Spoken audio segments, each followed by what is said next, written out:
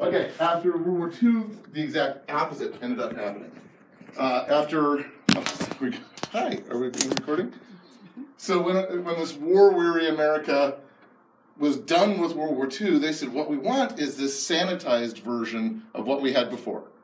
We just want to get back to business as usual. Can we please just kind of forget all that happened? All you women that went to the workforce, thank you. Please go back to the home. Let's be traditional at a degree that tradition was never traditional. For instance, shoulder pads. Shoulder pads and lapels in men's suits became something that apparently you just had way too much material and you had to use it somewhere. Because it was a caricature of what came before. Everything was a caricature of what came before. If you look at fashions, if you look at attitudes of the 1950s, it's like the 1930s or early 40s on steroids. Television shows reflected the importance of traditional American family. The father goes off to a good job and the mother stays home and takes care of the kids. How many programs had that as their focus? Not just that as their setting, that is their focus. There's even a one called Father Knows Best, right? We have to make this point that we are traditional, we're traditional, we're traditional, we're traditional. This conscious desire to be comfortably reactionary, to go back and say, let's do what our parents did, let's do things the way they were half a generation ago, even if we have to artificially create that. Found a bedfellow in the new evangelicalism. They became intertwined. This idea that to be a good family man was to go to church and read the Bible, and to be a good Christian was to be a social and political conservative. And everything revolved around, it's perfect. Everything's great. Everything's wonderful. Everything's clean. Everything's stylized. It's great. Everything's great. Thank you very much. The good old days. The good old days. An amazing number of people, when they refer to the good old days now, are referring to like the 50s. In the 50s, we're referring to the good old days. It's a stylized version of maybe the 1930s and things. But yeah, if you look at movies in the 30s and 40s, they didn't emphasize stay-at-home families. Those kinds of stuff. They didn't emphasize that stuff the way television shows and movies emphasized that in the 50s. Absolutely just pounded that in. Of course, nobody ever gets it perfect, do they? Is it ever perfect? Pardon me? Jesus, yeah. Thank you for playing. So Americans were barraged with all these advertisements about creating a stylized perfection. You can wear the cleanest clothes in town. Don't you want a showcase house that you show off to everybody else? You know, that woman is a real competition, but she's a better hostess than you. A lot of these advertisements came about not just looking perfect, making sure you look perfect all the time, but more perfect than they do, whoever they is, right? Rolling Stones song even has a line about, how white my shirts can be and I can't be a man because I don't smoke the same cigarettes that you do, etc. Consumerism skyrockets. Men compete with their neighbors over everything. I love this ad for Ford or for Chevrolet where it says, more people named Jones own Chevrolets than any other car. You need to keep up with the Joneses. See how that goes? Yeah. But was that before that phrase, or did that make the phrase? No, that's been around since, golly, at least the 20s and 30s, because I remember seeing that in old comics and things. In fact, I think there was even a comic in the newspaper called Keeping Up with the Joneses. Anyway, but there was this constant competition about, I've got better golf clubs than you, I've got better landscaping than you, what have you. Women competed against other women and idealized versions of what women are supposed to be. So successful marriages start in the kitchen. The harder the wife works, the cuter she looks.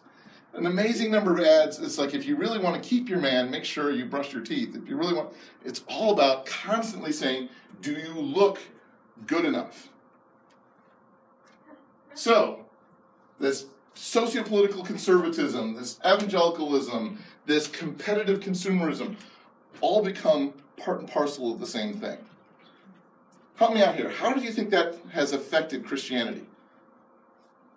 Negatively. In what ways?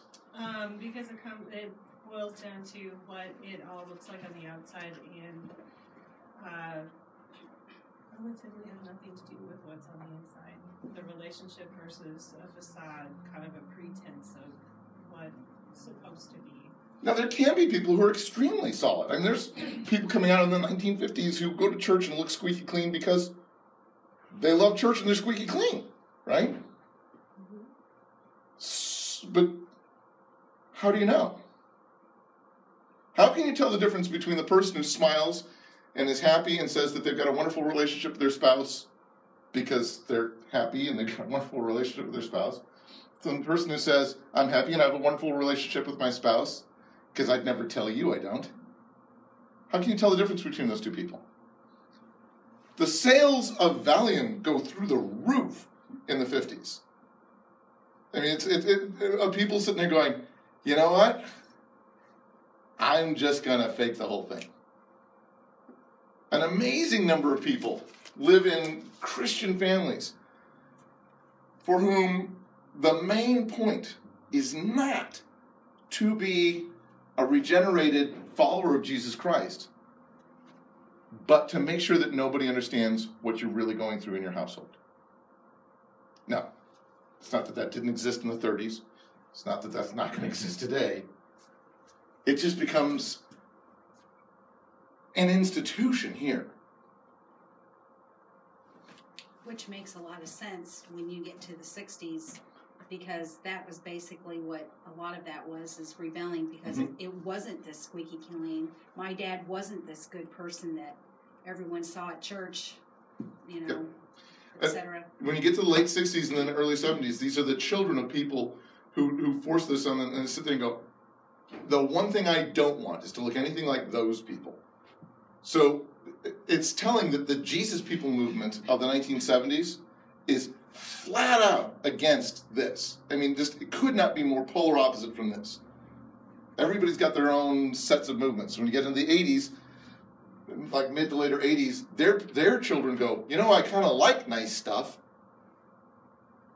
I appreciate that we lived in a commune when I was a kid, but quite frankly, I want a car, you know. And so there's an explosion of megachurches and a very stylized, very slick kind of Christianity in the 80s and the late 80s and 90s especially. We always have these kind of ripple effects and reactions to things. So the children of people who said, I want to go to slick, cool megachurches in the late 80s and early 90s are now saying, I want postmodern churches that are all about let's drink coffee and eat donuts and interact about the sermon. I want reality. Can we do that? So what kind of churches are Megan's kids going to see popping up in reaction to where we're at right now? Nothing happens in a vacuum. So, in this context of this new evangelicalism, 1952, Mere Christianity was published. Clive Staples Lewis, right? C.S. Lewis, whom everybody called Jack. Why? Because that's what his dog was named. And his dog died when he was 4 years old, and he said, from now on, I'm Jack. Everybody called him Jack. Jaxie is the name of the dog. But anyway, so C.S. Lewis, born and raised in Ireland, sent off to school in England, didn't like England very much. And it was there during his teenage years he became an atheist. Like, that's it. Not interested in this because I've gone to school now, I've read the philosophers, and quite frankly, Christianity is kind of passé. I need some intellectual rigorism, and Christianity isn't giving me that intellectual rigorism. In his later book, Surprised by Joy, he actually said he was basically just angry with God for not existing. He's like, throughout my teenage years, I decided he didn't, and I got frustrated with him for not being the God I hoped he would be. Went to World War I, that didn't help. Got wounded in World War I, sure didn't help. But he came back, and he was reading the works of genuinely intelligent guys, deep thinkers like George MacDonald and G.K. Chesterton. That draws him back to thinking about God. He's like, you know, you can be an intelligent person and be a Christian. But it was a late-night conversation with his buddy J.R.R. Tolkien one night, where they stayed up all night talking about God stuff. That's what he credits with his conversion. It's like, that's what I wanted to do. I think it was 1929. In 1931, he accepts Christ and hits the ground running. He's like, I'm going to start writing. He writes all sorts of books. By the time you get to 1942, he's already written multiple popular books, including The Problem of Pain and The Case for Christianity. So in 1942, when the BBC's director of religious programming says, I want somebody who's going to be able to just kind of get on the radio and give a Christianity 101. I just want him to explain to people what's going on about Christianity, why they should believe this.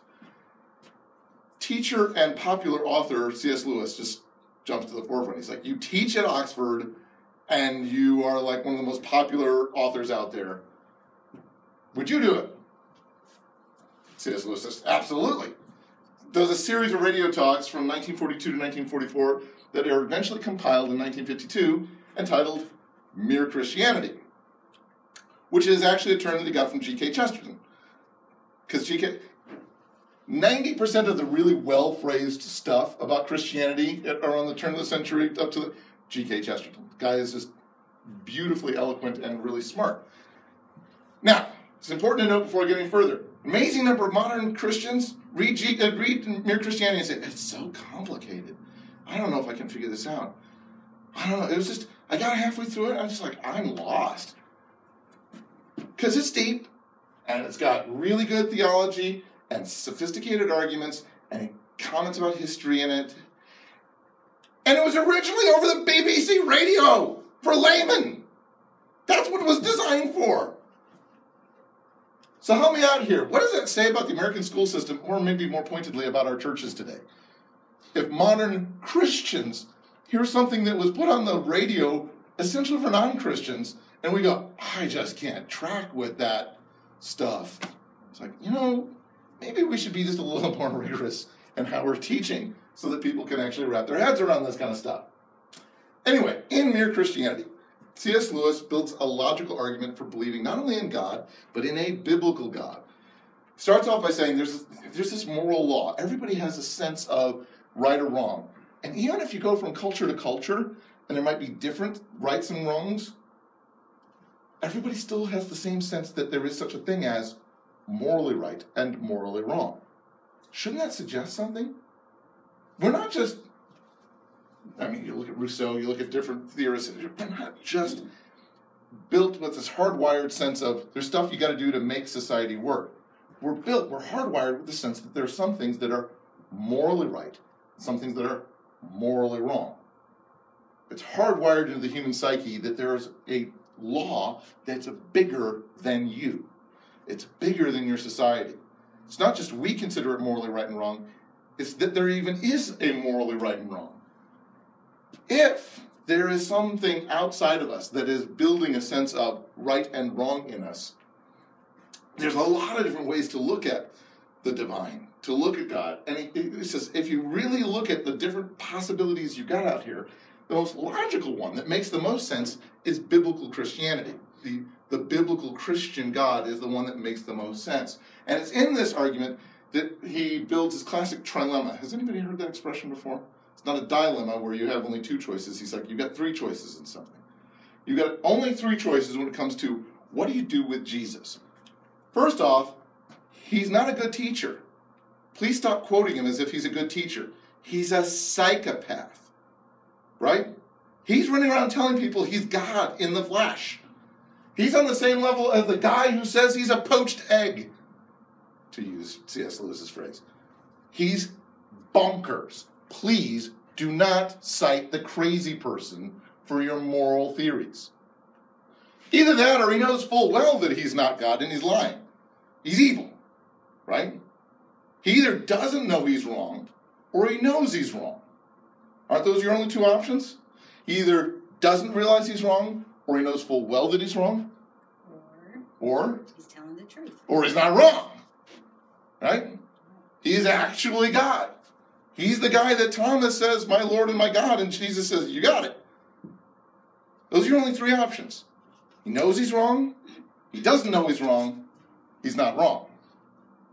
Now, there's gradations of this, but in essence, yeah. Do you normally hear some guy shuffling down the street, mumbling to himself about how the aliens have taken portions of his brain, but luckily he still has that third eyeball, and you shouldn't kill each other, and say,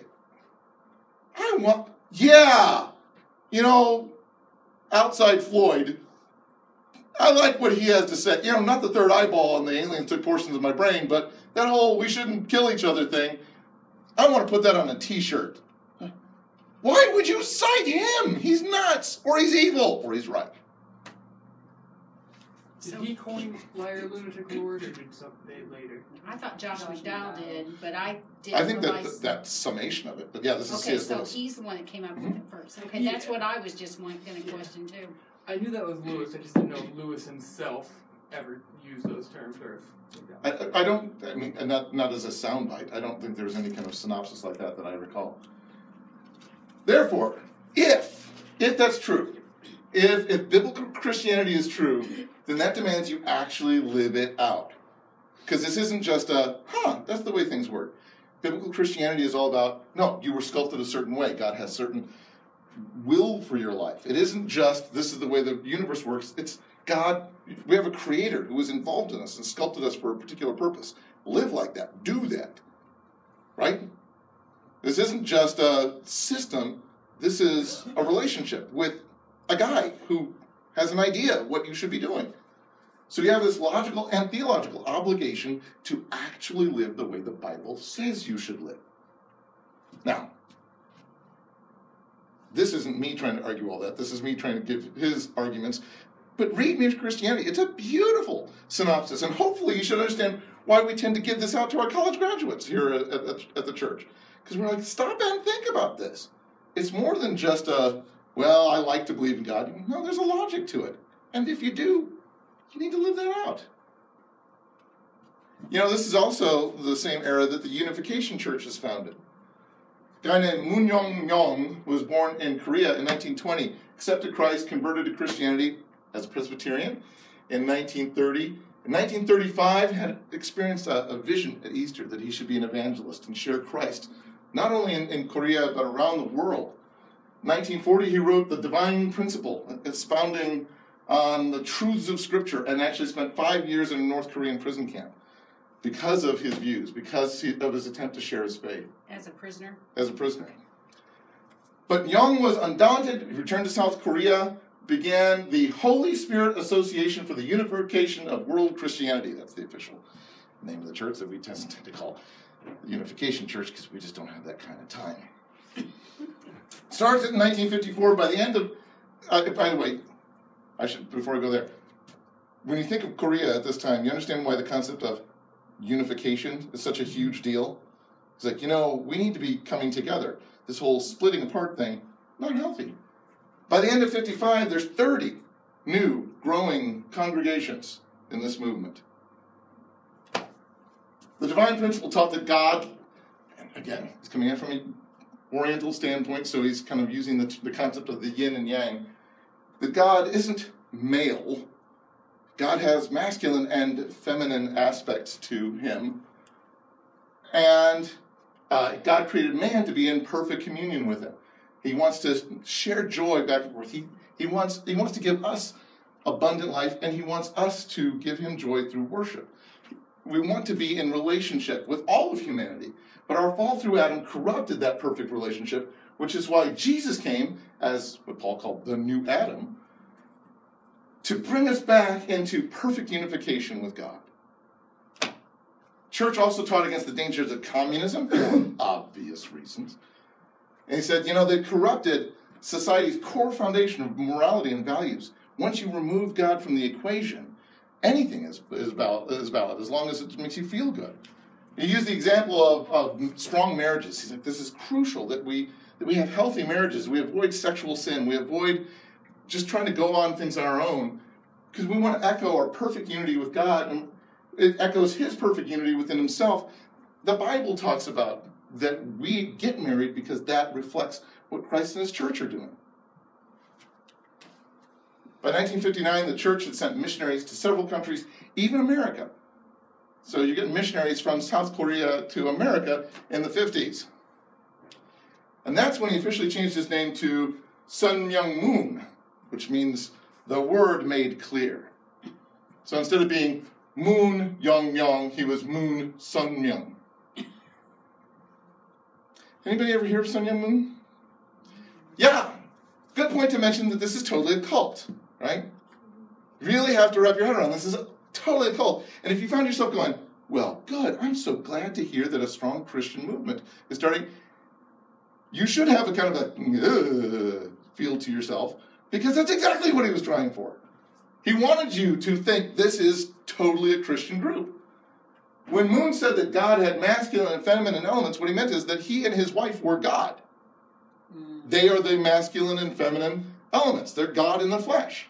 And that they're male and female perfection, clearly more perfect than Jesus, because Jesus never got married. If he had just gotten married instead of going to the cross, he would have been a more perfect Savior, like, the Reverend Sun Myung Moon is. But they constitute a perfect example for everyone to follow, which is why they so strongly emphasize marriage. He was so proud of the fact he did 30,000 members. No, 30,000. I don't even think it was 30,000. Yeah, was it 30,000 members or was it 30,000 marriages? Was it 60,000? I don't remember. I think let's pretend for a moment it's just 30,000 people. That's enough, isn't it? 15,000 marriages all at once? One gigantic marriage ceremony? Was this in Korea? No, that's in America. Oh my! What year was that? Oh, he's done multiple mass things. I thought There's pictures in the paper at that time. Oh yeah, it's just dozens of mass things. I think it's like in the 90s. Okay. Which okay though, because he personally figured out your mate for you. Most of those couples never met each other prior to the day they got married, but they were all so happy because God picked out their mate for them. Please ignore the fact that Moon's first wife divorced him because he was a nut. She's like, you have stepped away from Christianity. You are a crazy person.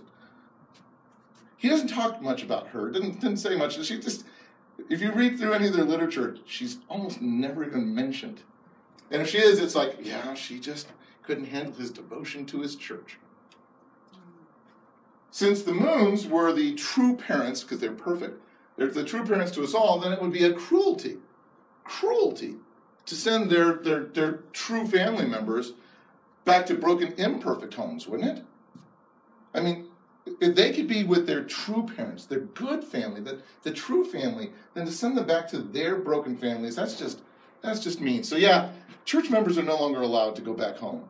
Once you join the Moonies, you're there, right? Moonies, that's a derogative term, but once you're part of that group, you don't go back. You don't have any contact with your family. And if the family tries to contact the church, they've never heard of you. But that's okay. It makes total sense to the members, especially after they've gone to a couple of weekends where they just never got around to sleeping or eating, and they were just constantly listening to sermon after sermon and teaching after teaching about how Sun Myung Moon really is God when you think about it, and everybody just loves him so much, and they just played so much, and everybody just kept hugging him. We all cried, and it was amazing. Why don't I just give them all my money? All of which are classic brainwashing techniques to break down critical thinking. In fact, families began hiring detectives to actually kidnap their children back from the Moonies, or taking their children to deprogrammers to help try to undo what all this has been worked in them. Then again, I have to comment, there are a lot of people out there that say, no, they weren't brainwashing. This is all blown out of proportion. Yes, there are some things that they do that echo some brainwashing techniques, but Baptists do this on their weekend retreats sometimes too. It just happens. So don't read into it.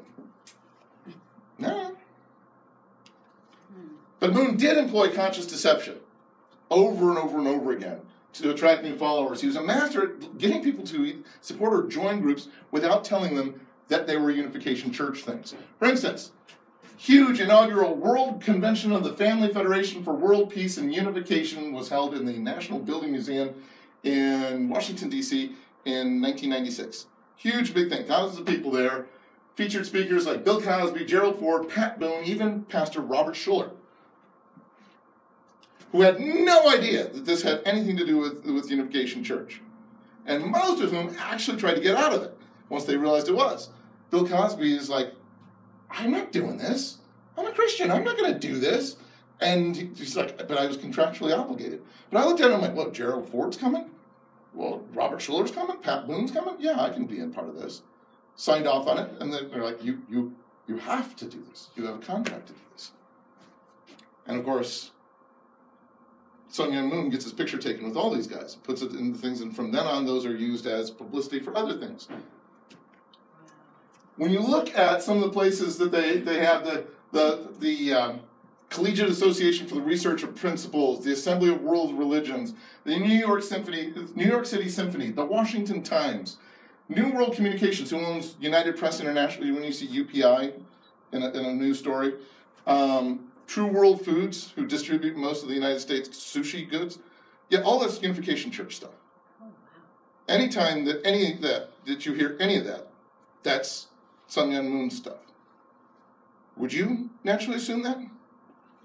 Would you naturally assume if somebody wants you to go to the American Clergy Leadership Conference, what you're doing is going to learn about how Sun Myung Moon is in fact God in the flesh?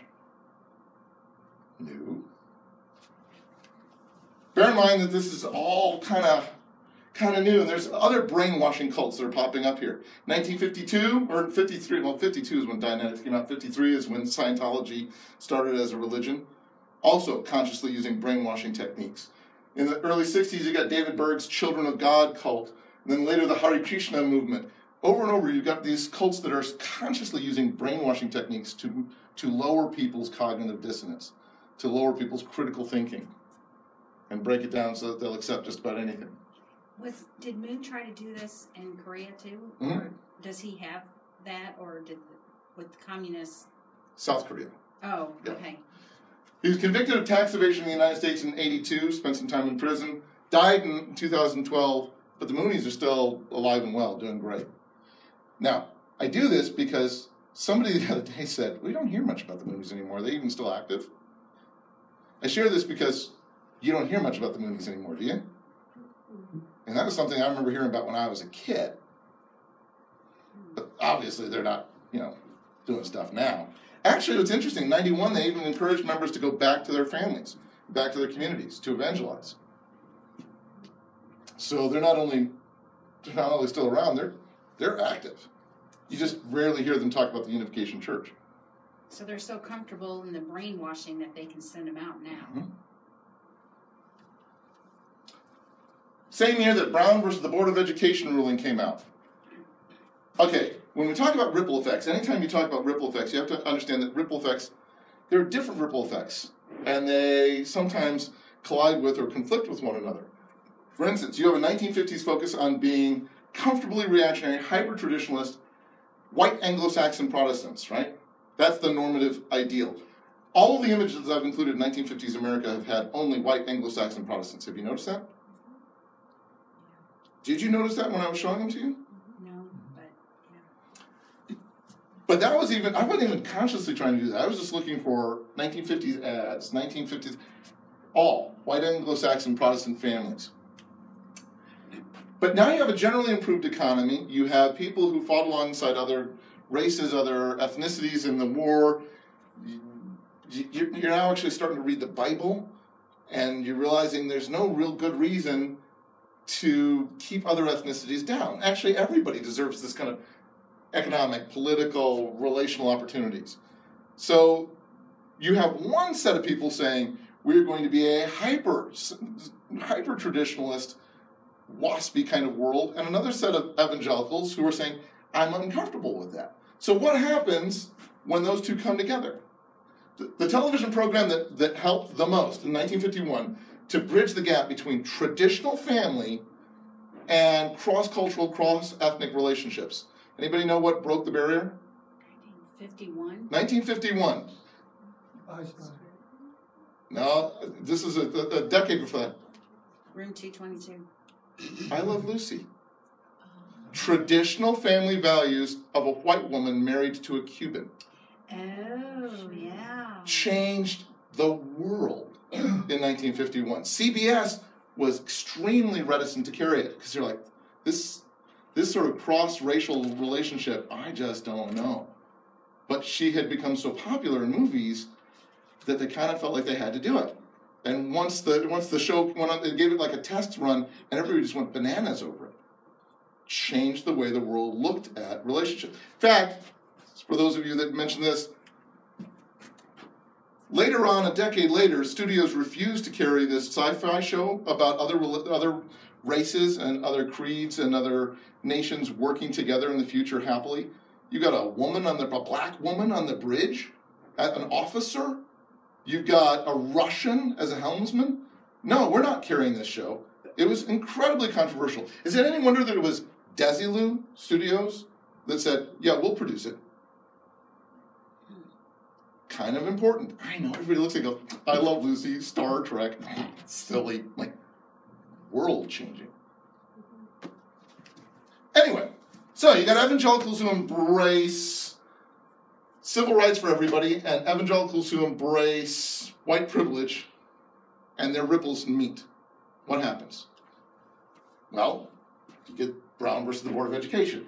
Remember the whole Plessy versus Ferguson thing we talked about before, back in 1896, that had created the separate but equal accommodations for railway cars? Said separate but equal is just fine. Howard Ferguson, the judge, decided there's nothing technically unconstitutional about having separate railway cars for different races, is there? If they're genuinely equal, there's nothing in the Constitution that says you can't have separate railway cars. Perfectly fine. Separate but equal gets to be fine. The decision's upheld by higher courts since separate but genuinely equal stuff doesn't violate the Equal Protection Clause, which says that you need to have equal protection under the law, right? That no state can deny any person within its jurisdiction the equal protection of the laws. Whether you're in that railway car or that one doesn't really matter. The problem is that there's no such thing as separate but equal.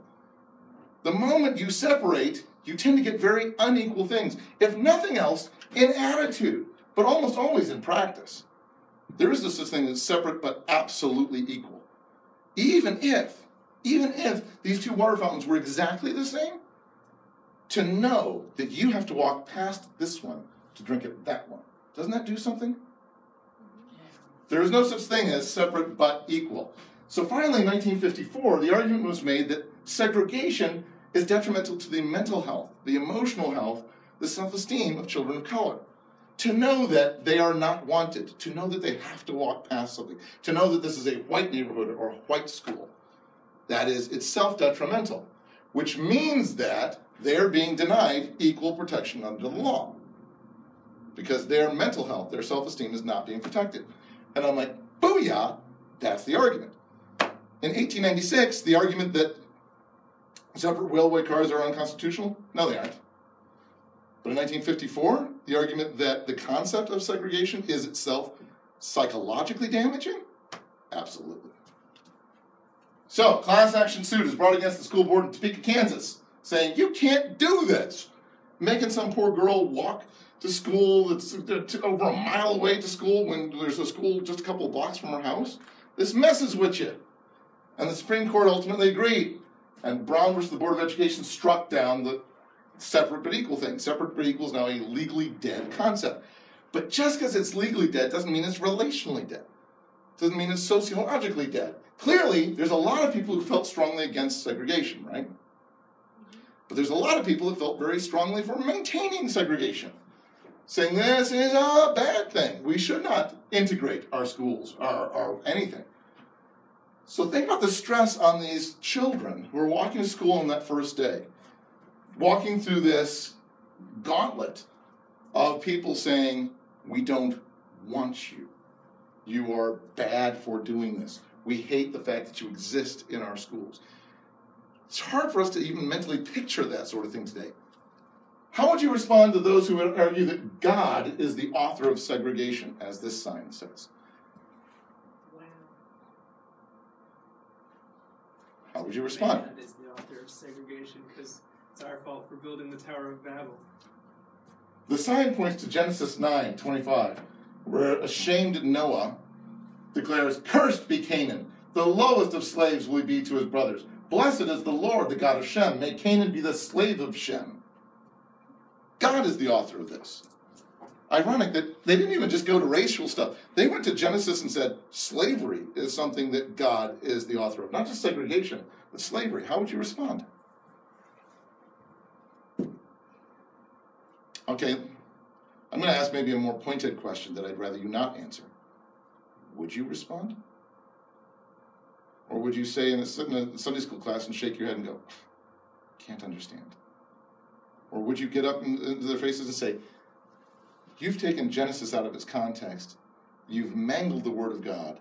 You're quoting Noah with a hangover, who's ashamed of things, who is saying that his grandson should be a slave because of what one of his sons did to embarrass him, and you said that that justifies your hatred of other races? How dare you? 1957, Arkansas Governor Orville Faubus. No clue where that name comes from. Orville Faubus decried what he saw as federal encroachment on state rights, sent the Arkansas National Guard to prevent black children from being integrated into schools. Armed National Guardsmen say, no, you don't go in. Wow. Faubus maintained that his rationale was to eliminate the violence. He said 82% of the people polled said that there would be violence in the community if this happened. So he said, nope, I will remove the source, remove the cause of the violence, i.e., the integrated students. If there are no black students in the school, there will not be any violence against black students or by black students. President Eisenhower responded by sending a division of the United States Army in to fight the Arkansas National Guard. So how intense is that particular standoff, do you think? Very intense. Could you imagine that? The Arkansas National Guard is standing there, and the United States, an airborne division comes in and says, you will allow these students in, or we will kill you. We have more guns than you do. Do you want this fight? Eisenhower, by the way, is brilliant. He said, by the way, the Arkansas National Guard, you're now federalized. National Guards are now technically under the national government, not the state government. So, you can stand with your brothers in the airborne division, or you can be in defiance of the federal government who is now in charge of you. If you stand with your governor, whom you've always stood with as the National Guard, if you stand with your governor, you are in treason against the United States of America. So we're not only going to shoot you, you're a traitor. To their credit, the National Guard went, we're Americans! We're more Americans than we are Arkansas. Come right ahead. Faubus said, wait a minute, correctly said, federal government doesn't get to tell a state what to do in their own public schools. State schools. You don't get to tell us what to do. And he's absolutely right. And Eisenhower said, oh, this isn't about public schools and educational theory. This is about you thumbing your nose at a Supreme Court ruling. You don't get to do that. I don't care whether you do that in a restaurant or at a place of business, accounting agency, or at a school. This isn't about what you're doing in public schools. This is about you resisting the United States government and the Supreme Court. Just to clarify, just in case you might sit there and go, wow, pretty cut and dry. No, it's not. Not even remotely. There are a lot of black leaders, including Malcolm X, who supported Faubus. Said, no, it's detrimental to shove black children into a school system where they're not wanted. I love the quote from Malcolm X. Only a fool would let his enemy teach his children. Why would we send our children into the den of the enemy? 1958, Gallup poll found that Faubus was among the top 10 men in the world most admired by Americans. A poll that included many African Americans. When he ran for governor in the next two elections, 60 and 64, and won, he garnered 81% of the black vote in Arkansas. Why? They looked at him as that he was actually protecting them. That's more than being. I would be, yeah. Well, first off, he's a Democrat. And they're like, there's no way I'm ever voting Republican. Can you imagine an election where somebody says, oh, I'll vote this demon in because he happens to be from my political party? But, Crazy. yeah, I know, isn't it? So he's a Democrat, but also because a lot of Southern blacks said, there's a tradition here. There's traditional values, and he's supporting the traditional values. Whether because they see it as protection, or they see it as the way things ought to be, or the way things always were, or the way things my grandpa had it. He's traditionalist. Or how many of them had the right to vote then? Well, at this point in history, no, the right to vote, all of them. Yes. The opportunity to vote, yeah. Yeah. So that might be another reason. But he did get 80% of the black voters voted for him. Yeah. But yes, you're right. There is that colorful bit to the statistics there too. Hmm. This is also the same era where the McCarthy hearings began. And everybody goes, oh, McCarthy. 1950, Senator McCarthy, Wisconsin Senator McCarthy, made national headlines when he spoke at the Republican Women's Club of Wheeling, West Virginia. You know, why would that make public headlines? Because he pulled out a piece of paper and said, the State Department is infested with communists. I have here in my hand a list of 205, a list of names that were made known to the Secretary of State as being members of the Communist Party and who nevertheless are still working and shaping policy in the State Department. I have documented evidence of 205, or sometimes he said 81, or sometimes he said 57, or sometimes he said 284. He kept changing the numbers. They never let anybody see the lists. So for all I know, it could have been his laundry list. But he had the names, and people were scared. Now, on this side of the Cold War, we tend to look at it and go, what a nut. No, of course we're not going to listen to somebody like that. What a blowhard. But remember, over the last 3 years, we've seen the communist world all but double in size. Comic books are saying there's this red iceberg, and we're sailing right toward it, because an argument could be made that we were. And we have to remember there really were spies in America for the Soviet Union. We tend to think, not really. Yeah, really. You ever hear of Julius and Ethel Rosenberg? Convicted of being spies in 1951. He'd been stationed at the Army, at the Signal Corps Engineering Laboratory since 1940. He was fired in 1945 when the Army said, wait a minute, you have a background with the Communist Party? We're firing you. And we say, that's awfully paranoid to fire somebody just for being a member of the... But he'd been working for the Soviets since 1942. For the last 3 years, he'd been actively funneling information to them, to the NKVD, which is the precursor to the KGB. With the help of his wife, Ethel, he recruited other key personnel in other agencies to be spies. And he leaked information about the specifications of early jets, which is why the Soviets got a jet program faster than they should have. Thank you, Julius Rosenberg. Key information about the Los Alamos project, which is why the Soviets had the atomic bomb by 1949. Thank you, Julius Rosenberg. Even technical data that helped the Soviets shoot down U.S. pilot Gary Powers in 1960. And he remained a prisoner of the Soviets for almost 2 years. Thank you, Julius Rosenberg. By the time the Rosenbergs were convicted in 1951, the U.S. military and State Department really were riddled with spies. There were tons of spies in key positions. Of course, you could argue we were very proud of our spies in the Soviet bloc, right? And we're the ones that made that YouTube spy plane that Gary Powers was flying. So, ain't nobody clean here, but still. In addition, we already talked a couple weeks ago about the fact that Nikita Khrushchev was running around throwing threats out saying, whether you like it or not, history is on our side, we will bury you. And I did look it up after some people brought it up. His literal words are, we will bury you. It's literally what the words mean. But there is this nuance. It could potentially mean, we'll be the ones who see you in your grave. We'll dance on your grave. I know you'll die before we will, and we'll be very happy. We'll have a party when you do. Kind of depends on the intent.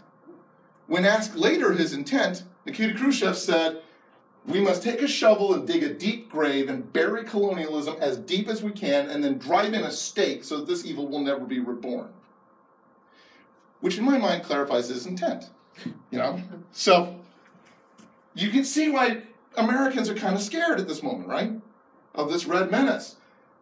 Communism is growing. The Soviet leader has repeatedly publicly expressed the desire to destroy democracy. The Soviets now have nuclear capabilities, and those capabilities have been achieved in part due to the damaging work of Soviet spies in the United States who look just like you and your neighbor. Would that be scary? Very. Yeah. Even in Hollywood, communists were essentially becoming the new horror movie villains, right? I married a communist. How scary is that? So when a senator says he could save us from the red menace, people are like, oh, okay, please do. Anything you can learn about that for today's church? If you're scared enough and a demagogue comes up and says, I will save you from what you're scared of, you will take critical thinking, set it by the side of the road, and follow them. What can we learn about that for today's church? You can answer it politically, but just even specifically within the church itself. What does that suggest?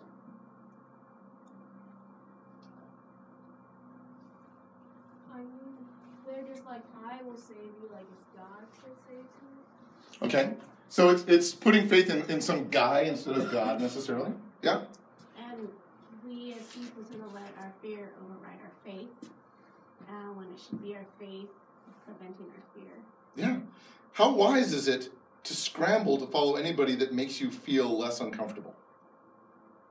I mean, you can cross-apply this, like I said, you can cross-apply this to political leaders, you can cross-apply this to demagogues within the church that create fear, but also just anytime that anybody says, there is no hell, we all just end up happy, and you go, well, that makes me feel more comfortable. That's what I'll follow then.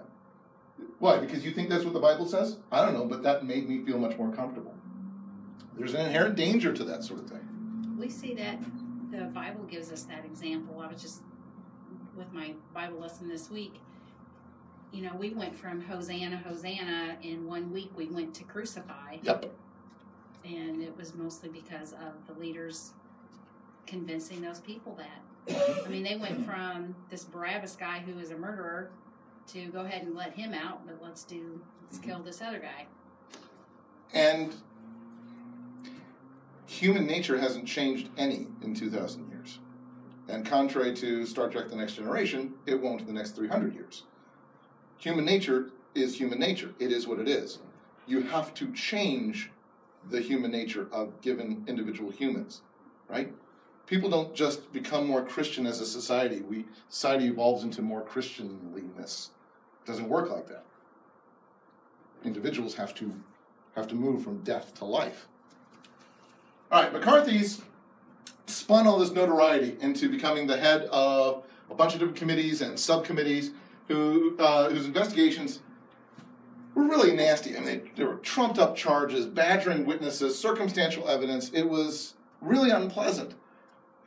But they kept finding different things, just enough genuine stuff that people kept listening to them. I mean, it'd be like, completely unfair to Cliff, completely unfair to Eric, completely unfair to Sarah, completely unfair to Judy. Oh, wait a minute. We actually found some dirt on Judy. And so just about the time that anybody listening would be like, I think we've had about enough. Well, wait a minute. We actually found something on Judy that we wouldn't have found otherwise. No, we didn't find anything on Judy, but you know what I'm saying. So he stayed in it. In the summer of 1954, he went up against the U.S. Army. Long story. And a series of hearings that lasted 36 days were broadcast live on the DeMont and ABC television networks. Everybody's watching these live hearings where he's talking about all the stuff that's going wrong in the United States Army. And here's the thing, after a month of watching McCarthy actually in person, even the people who had been hearing about stuff that McCarthy had been uncovering and saying, boy, I'm so glad, you know, Tail Gunner Joe is there for us. I'm so glad that we've got this guy here. After watching him for a month, people are like, wait, has this been the way he's been doing this? I haven't seen him before. I haven't seen this in person. Seeing it on television changed things. You can even point to one brief exchange between Senator McCarthy and the Army Special Counsel, a guy named Joseph Welch from the law firm of Hale and Dorn, as the moral pivot point of the proceedings. Anybody familiar with this? After weeks and weeks of McCarthy just badgering everybody, just raking everybody through the mud, McCarthy then falsely accused Welch of baiting the committee's chief counsel, Roy Cohn. And Welch was like, I didn't. And even Cohn said, no, he didn't. But McCarthy kept pounding that drum and then turned around and attacked a young lawyer in Welch's firm, saying, well, you know, if you're going to be complaining about people, what about this guy, this Fred Fisher? He had been a member of the National Lawyers Guild years ago, and the National Lawyers Guild has ties with communism. What about that? And Welch was like, okay, he was young, and he's not a member of that anymore. Let's move on. McCarthy's like, yeah, but he was a member of a communist group. He's like, well, it's not a communist group. It has some ties to communism, and he's not anymore. Please, let's move on. No, but... As early as 1944. Senator, may we not drop this? We know he belongs to the Lawyers Guild. And Mr. Cohn nods his head at me. I did you, I think, no personal injury, Mr. Cohn. No. I meant to do you no personal injury. And if I did, I beg your pardon. Let us not assassinate this lad further, Senator. You've done enough. Have you no sense of decency, sir? At long last, have you left no sense of decency? Did you hear that? Pretty So how would you respond to that if you were watching this on TV? You were watching it. Even if you were afraid of communism, watching that exchange, what would you be feeling? In fact, Welch further said, "Little did I dream you could be so reckless and cruel as to do an injury to that lad. I mean, it's true, he's still with Hale and Dorr. It's true, he will continue to be with Hale and Dorr. It is, I regret to say, equally true that I fear he shall always bear a scar needlessly inflicted by you.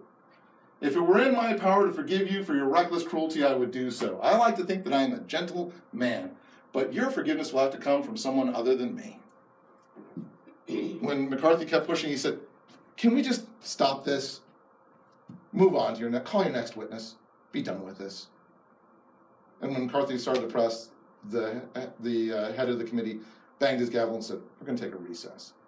And the entire forum just applauded.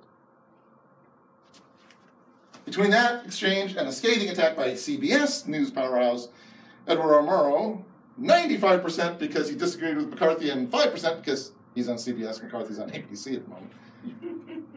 McCarthy just crumples, implodes. By December of that year, the Senate voted 67-22 to censure McCarthy, and he was replaced as senator the next month. Now, public confidence in McCarthy fades. The fear of the godless communists, because they're very atheistic, right? Yeah. The godless communists, that's still going on. And he trumped this up to a fever pitch. Pro-America sentiment was at an all-time high, especially among evangelical Christians. Because us being the Christian America against them being the godless communists, that has never been louder than this point in history. So it shouldn't surprise you that this is the point in history where the Pledge of Allegiance gets modified. Familiar with the background of this? 1892, Baptist minister and Christian socialist Francis Bellamy proposed a salute to the U.S. flag for his students at his school. "I pledge allegiance to my flag and the republic for which it stands, one nation, indivisible, with liberty, equality, and fraternity for all." Right? Stealing lines from, indivisibility, liberty, equality, fraternity from the French Revolution, right? As any good socialist should. Or debt. Pardon me? Or death. He didn't include that for the school children. Now, he ran afoul of his school superintendents and the board, who rightly thought that he was saying, "Wait, are you saying equality for women and blacks and things like that too?" And he's like, "Yeah!" I'm like, "No, I'm not going to have school children say that." So he changed it with liberty and justice for all. Is that a little less offensive? I still got liberty in there. Okay, maybe I can't say we're all brothers and I can't say we're all equal, but can I at least say we are all free? Like, sure, go for that. By 1942, the pledge had changed to become more specific because they realized, saying my flag, we're bringing more and more immigrants, maybe we should specify the United States flag, not just my flag. Pledge allegiance to the flag of the United States of America and to the republic for which it stands, one nation, indivisible, with liberty and justice for all. That's the thing. Actually, the salute that you're supposed to give to the flag, after World War II, that whole stretched arm Hitler-y salute, people don't like that so much anymore. That kind of lost its charm. And so, spooky. It's a little spooky. Yeah. And so, by the way, you'll find a gazillion pictures like this all over the internet where it's like, "We used to be Nazis." You're like, no. Hitler messed up a whole salute and a whole mustache style. So nobody can do any of those ever again in the United States. And a name. Can't name your kid Adolf. People are going to look at you funny. And the swastika. Ruined lots of perfectly not horrible in and of themselves things. Anyway, so Congress mandated that people either put their right hand over their heart or do a military salute, whatever's appropriate. You don't have to do the Nazi outstretched arm. So there's lots of changes that have gone over the years. By the end of the decade, various church groups were starting to include the words "under God" in their versions of the pledge. Because Abraham Lincoln said "under God" in the Gettysburg Address. So we can put "under God" in our Pledge of Allegiance. Two aren't necessarily related, but it's clearly American-y words, so we can do that. 1954, Pastor George McPherson Doherty preached that our pledge should officially include the words "under God," because our nation is Christian. We have a Christian foundation, so can't we officially put those words in there? As luck would have it, no, he actually knew this. As luck would have it, a newly baptized Dwight Eisenhower happened to be in his congregation that morning because it was like President's Day morning. And presidents always go to that church because that was Lincoln's church, and so they're always there. So he knew that.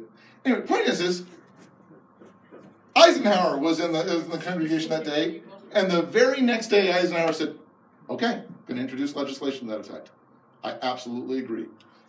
From this day forward, the millions of our school children will daily proclaim in every city and town, every village and rural schoolhouse, the dedication of our nation and our people to the Almighty. Kill. Immediate backlash. People say, you can't do that. Most of it led by an atheist activist named Joseph Lewis, who argued that it violated the separation of church and state. You can't have the state saying, we dedicate ourselves to the Almighty. You can't do that. But the Supreme Court said, wait. Any child can just skip those words. It's not a hardship. It's not like they're going to go to jail if they skip those words. So the idea that they are forced to do this, no. Encouraged, yes. But the idea that it's a hardship on the child, no. And as to your church and state thing, I love the way that the New York State Justice Isidore Bookstein said this, because I think this is a wonderful synopsis of the proper understanding of the church and state stuff in the Constitution. He said that the separation was conceived to prevent and prohibit the establishment of a state religion. It was not intended to prevent or prohibit the growth and development of a religious state. The separation of church and state in the Constitution was there to make sure that the United States can't create or control religion. It was never intended to say, we don't have it. Of course we can encourage this, which is why they say we can support religion in general. The United States government can't support a particular religion, but it can support in general, which is why presidents can still be inaugurated with an oath that includes the words, so help me God. Or why our national motto can be, in God we trust. We get to do that because we don't have to pretend to be an atheistic state. We don't want to divorce ourselves from our own faith. We just can't tell people what faith they should have. By the way, it's in this context that in God we trust became our national motto. Same basic time period, right? Never had an official motto before, did we? Was there ever a motto of the United States? That was just a nifty phrase. We put that on our national seal, but it wasn't a motto. It wasn't an official motto. By the way, shiny nickel for you after the class. Yeah, we just tossed it on there. It was never actually, it's on the nickel too, yeah. It was never an official thing. By the way, the fact that our motto is, in God we trust, was in the 4th stanza of the Star-Spangled Banner, which nobody ever sings. Be honest, you get to the end of the 1st stanza and you go, I'm exhausted. Nobody sings more than the 1st stanza. You're never going to get all the way to the 4th one, where it says, and this be our motto, in God is our trust. So again, somebody said it before. That should be our motto.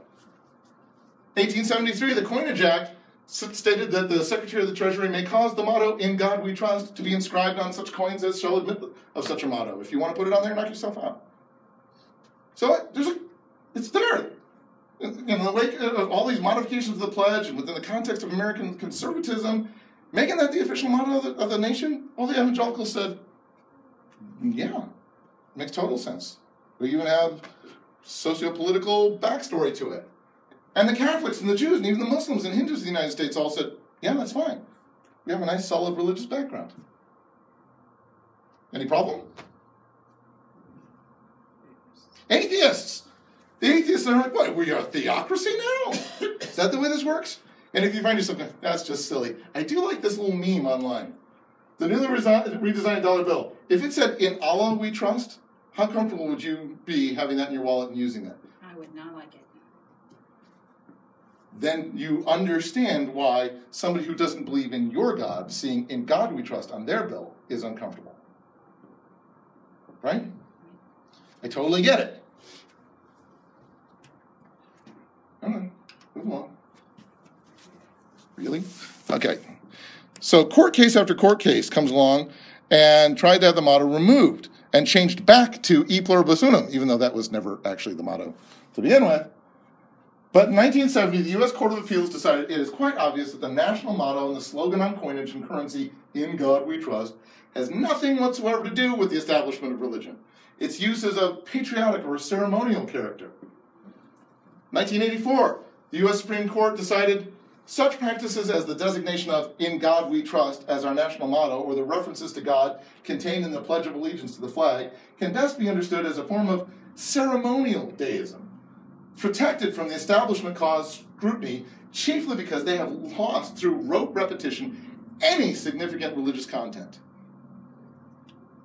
Reason number 482 why I really don't like rote repetition.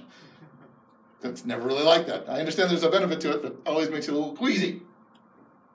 So, for those of us who would defend putting "In God We Trust" on our coinage, of defending one nation under God in our pledge, how comfortable are you with defending it as merely a ceremonial deism that has no significant religious content? It doesn't mean anything.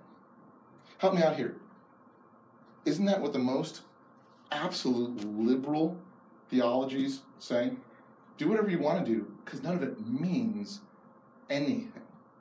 Ironically, it's the most conservative theologians who are jumping up and down saying, right, we should keep it on the coinage, because it's not like it means anything. It doesn't mean anything if it doesn't mean anything to you. Exactly.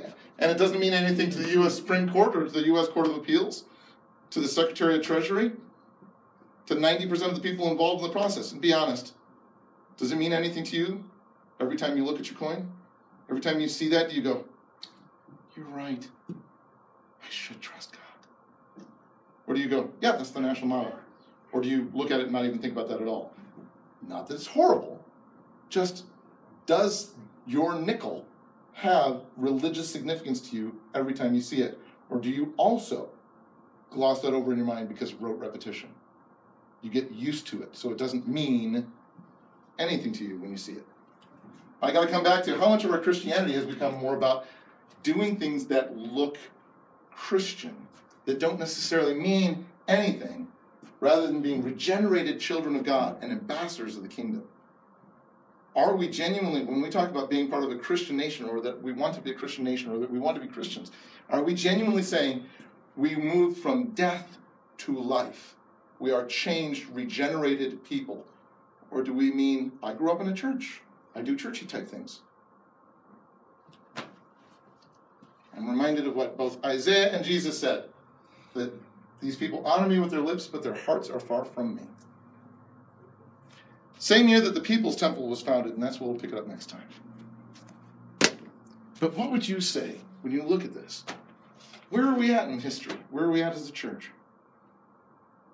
Repeat. Okay, it's always a repeat. There's nothing new under the sun. But what else?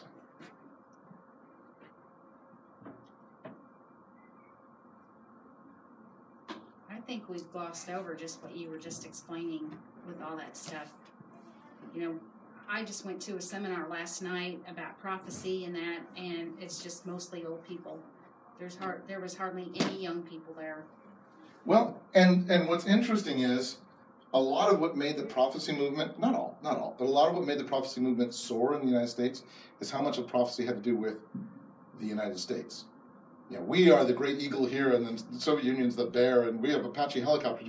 Here's where America fits into prophecy, and you go, at what point are we moving at this stage in history from being Christians focused on Scripture to being Christians focused on America? Let's pray. Dear Lord, I thank you so much. Thank you for the opportunity to be part of your church, to be regenerated believers, to be changed inside and out. And I pray, Lord, help us to love the people around us. Help us to love our country. Help us to love our world, broken though they are. But I pray, Lord, help us to always remember that first and foremost, we are citizens of heaven. We are children of God. Help us, Lord, to be your people, first and foremost. Not just outside, but inside. In Jesus' name, amen.